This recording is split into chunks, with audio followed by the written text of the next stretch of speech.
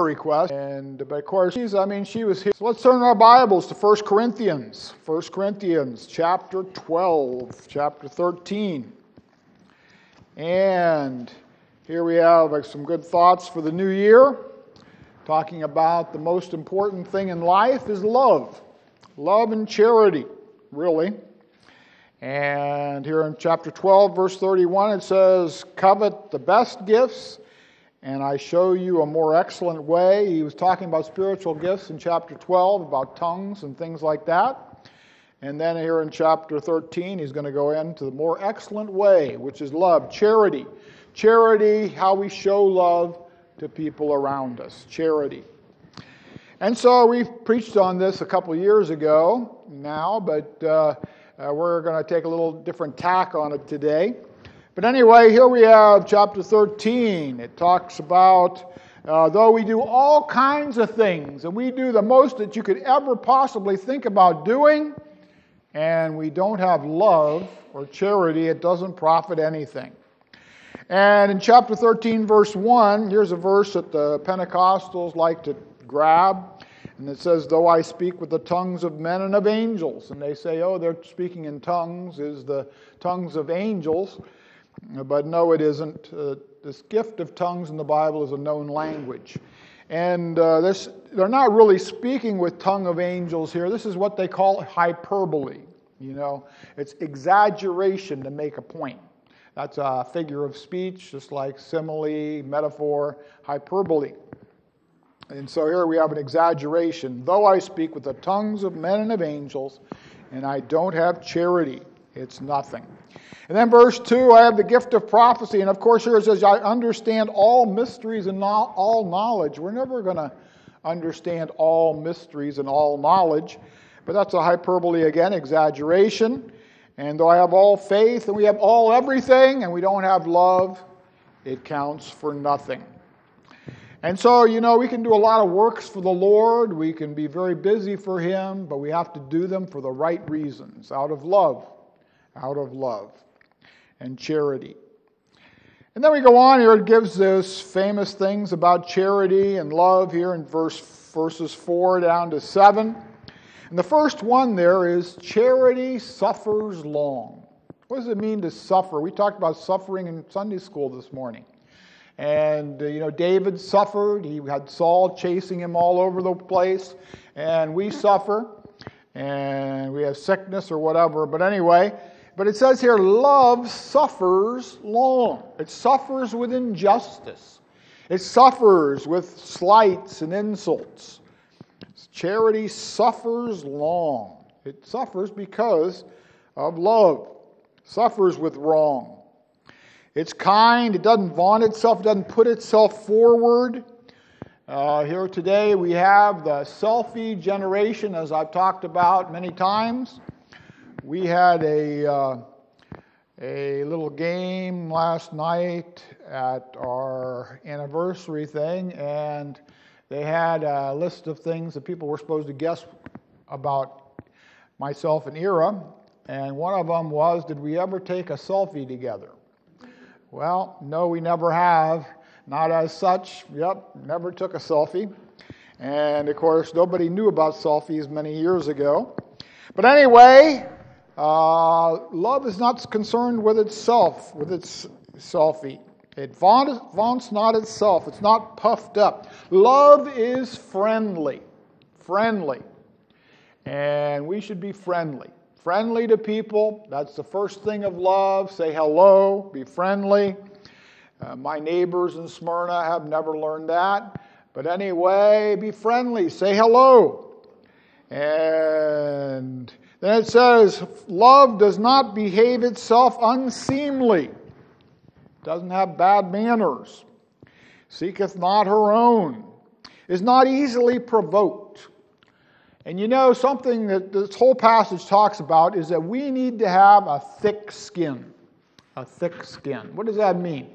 That means that we aren't thin-skinned, that we don't take offense in every little thing. We have to have a thick skin and put up with things. Not easily provoked. And then the next thing here, thinketh no evil. I had an illustration of that brought to my mind. Just recently, when we were taking a walk around Smyrna there in Delaware, and Ira loves to walk, and I go with her a lot of the times. But anyway, we were walking one day, and it was dark, and we all of a sudden came upon some decorations there, and there was a blown up, you know how they have the blown up figures and all that? Well, the thing is, this one had a blown up manger scene, and I had never seen that before, and so I said to Ira as we were walking by, I said, I never saw that before, a blown up manger scene. Well, it just so happened that the guy that put it up was standing in the shadows there over to the side there. I didn't see him when I was talking, but anyway, I said that. And then I tried to say hi to him, and he gave me a really bad scowl. And he looked really nasty, and you know, I figured later he had taken wrong what I had said. And he thought that when I said that I'd never seen one of those before, that was a negative comment. But I didn't mean it as a negative comment, but he took it that way. And you know, a lot of times we do that. We take things negatively that aren't really negative. And here that's what that's talking about right here. Thinketh no evil. You don't try to come up with evil about other people or their motives or whatever they're doing. And then verse 7, love bears all things, believes all things, hopes all things, endures all things. Love can put up with a lot of stuff if it's really the love that comes from the Lord. Well, then let's go over to James chapter 3. And we want to talk about that love and what we say. And that's a very important thing. That we have to have love in word. And we have James chapter 3, a very famous passage. Of course, 1 Corinthians 13 is the most famous passage in the world, in the Bible on love. And here we have James chapter 3 is the most famous passage in the Bible on the tongue, on what we say. And verse 2 of James chapter 3. For in many things we offend all. If any man offend not in word, the same is a perfect man and able to bridle the whole body. Are there any perfect people out there? No perfect people on this earth right now. But it says if we're able to keep our tongue really well, perfectly, we'd be a perfect man. But there's no one that's able to keep his tongue in line all the time. We have to work on that all the time to keep our tongue and what we say in line. And it's hard to do that. And then it goes on here. Behold, we put bits into the horses' mouths that they may obey us, and we turn about their whole body. Behold also the ships, which though they be so great and are driven of fierce winds, yet are they turned about with a very small helm, whithersoever the governor listeth. And so here it gives the principle of little things value a lot. Well, back in the days of the Bible, there was the horse, the great big horse, and you controlled that big horse with just a couple-inch piece of metal in his mouth, a bit. And so that little bit controlled a big thing, a big horse. And then it goes on to the ships. The ships, though they be so great, and yet they're controlled with a small rudder. When I was a kid, I used to like to put together ship models. And you know, you'd have the big model, and then you have just a little piece down there at the end of the ship that was the rudder. And yet that rudder would control the ship wherever it went. And we had a really good example of that in World War II. In World War II, you had the German battleship, the Bismarck. And the Bismarck was the biggest battleship of the time. It was huge. It had just blown up the British warship, the Hood, which was their newest warship, and battleship. And they were looking for the Bismarck, trying to sink it. And they finally found it.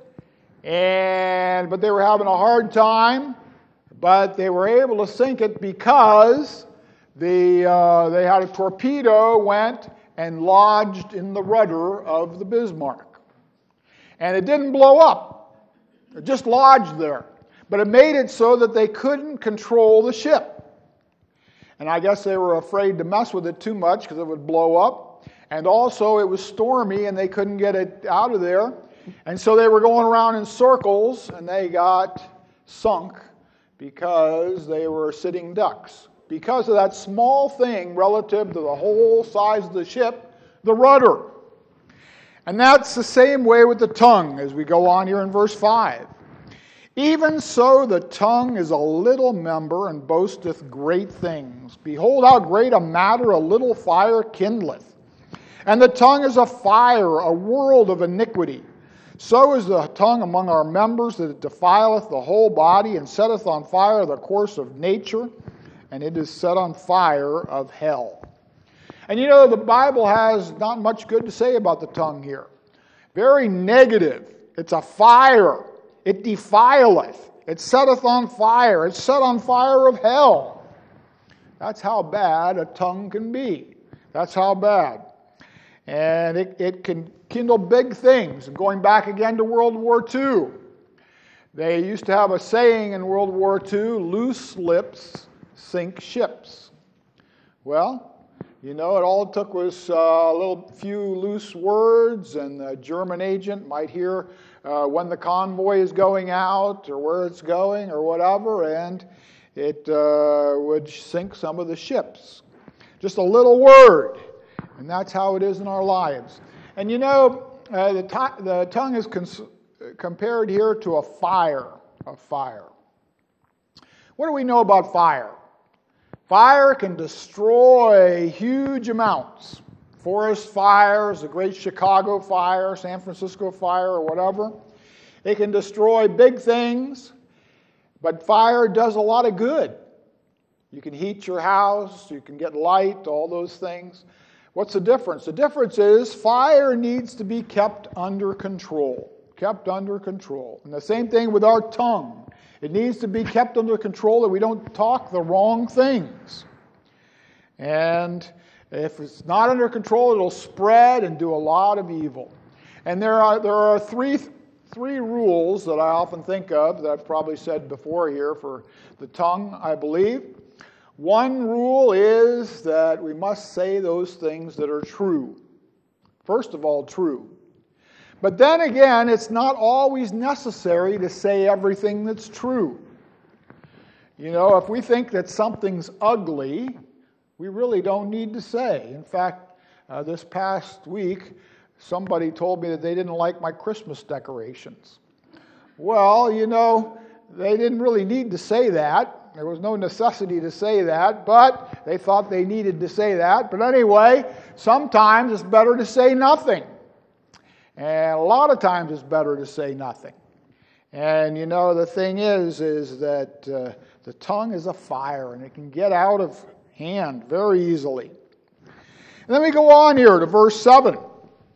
For every kind of beasts and of birds and serpents and things in the sea is tamed and has been tamed of mankind, but the tongue can no man tame, for it is an unruly evil full of deadly poison. Therewith bless we God, even the Father, and therewith curse we men, which are made after the similitude of God. Out of the same mouth proceedeth blessing and cursing. My brethren, these things ought not so to be. Doth a fountain send forth at the same place sweet water and bitter? Can the fig tree, my brethren, bear olive berries, either a vine figs? So can no fountain both yield salt water and fresh. Well, nature is consistent, and you know, every animal can be tamed pretty well. And the biggest animals can be tamed. The most ferocious animals can be tamed. Used to be, you'd go to the circus, and you'd see all the lions and tigers and elephants and all that at the circus, and they were tamed. And of course today the circuses don't even have animals because of the animal rights people. Of course the animal rights people have a problem with training animals to do things. But I don't know, we train our children to do things. We train people to do things. I don't see any big problem with that. But anyway, a few years ago, we visited the Circus World Museum in Sarasota, Florida, of the Ringling Brothers Barnum and Bailey Circus. Well, I brought back a magnet from the Ringling Brothers Circus, and it has something interesting on there. I have to read it with real fine print here. It says, "Nothing like them ever seen before." This is an old poster from the Ringling Brothers Circus. "Nothing like them ever seen before. The Elephant Brass Band." They had elephants, and it says here, they play popular songs of the day in time and in tune on big common brass band horns, and they are louder than 1,000 human bandmen. Well, that's kind of hard to believe, isn't it, that the elephants played the horns and played a tune. But anyway, that's what they're advertising here with Barnum and Bailey, Ringling Brothers Circus, and they probably did. And so it's like this scripture right here. Every kind of beast, the elephant, is the largest land animal, and yet they were able to tame them and can tame them. Of course, elephants are supposed to be smart, and maybe they are that smart to play a band. But the tongue, nobody can tame the tongue. Nobody can. It's an unruly evil. You talk about unruly children. Our tongue is unruly. It's hard to make it do the right thing. Out of the same mouth proceeds blessing and cursing.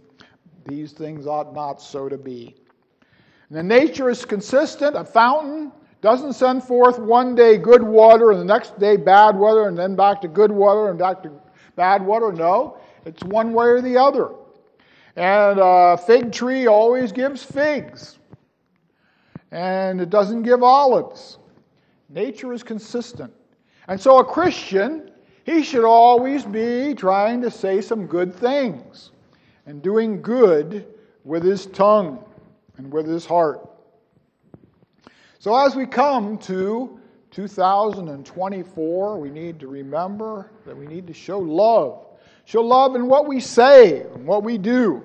And then you go on down here to verse 13. "Who is a wise man and endued with knowledge among you? Let him show out of a good conversation, a good manner of life," is what that means there, "his works with meekness of wisdom.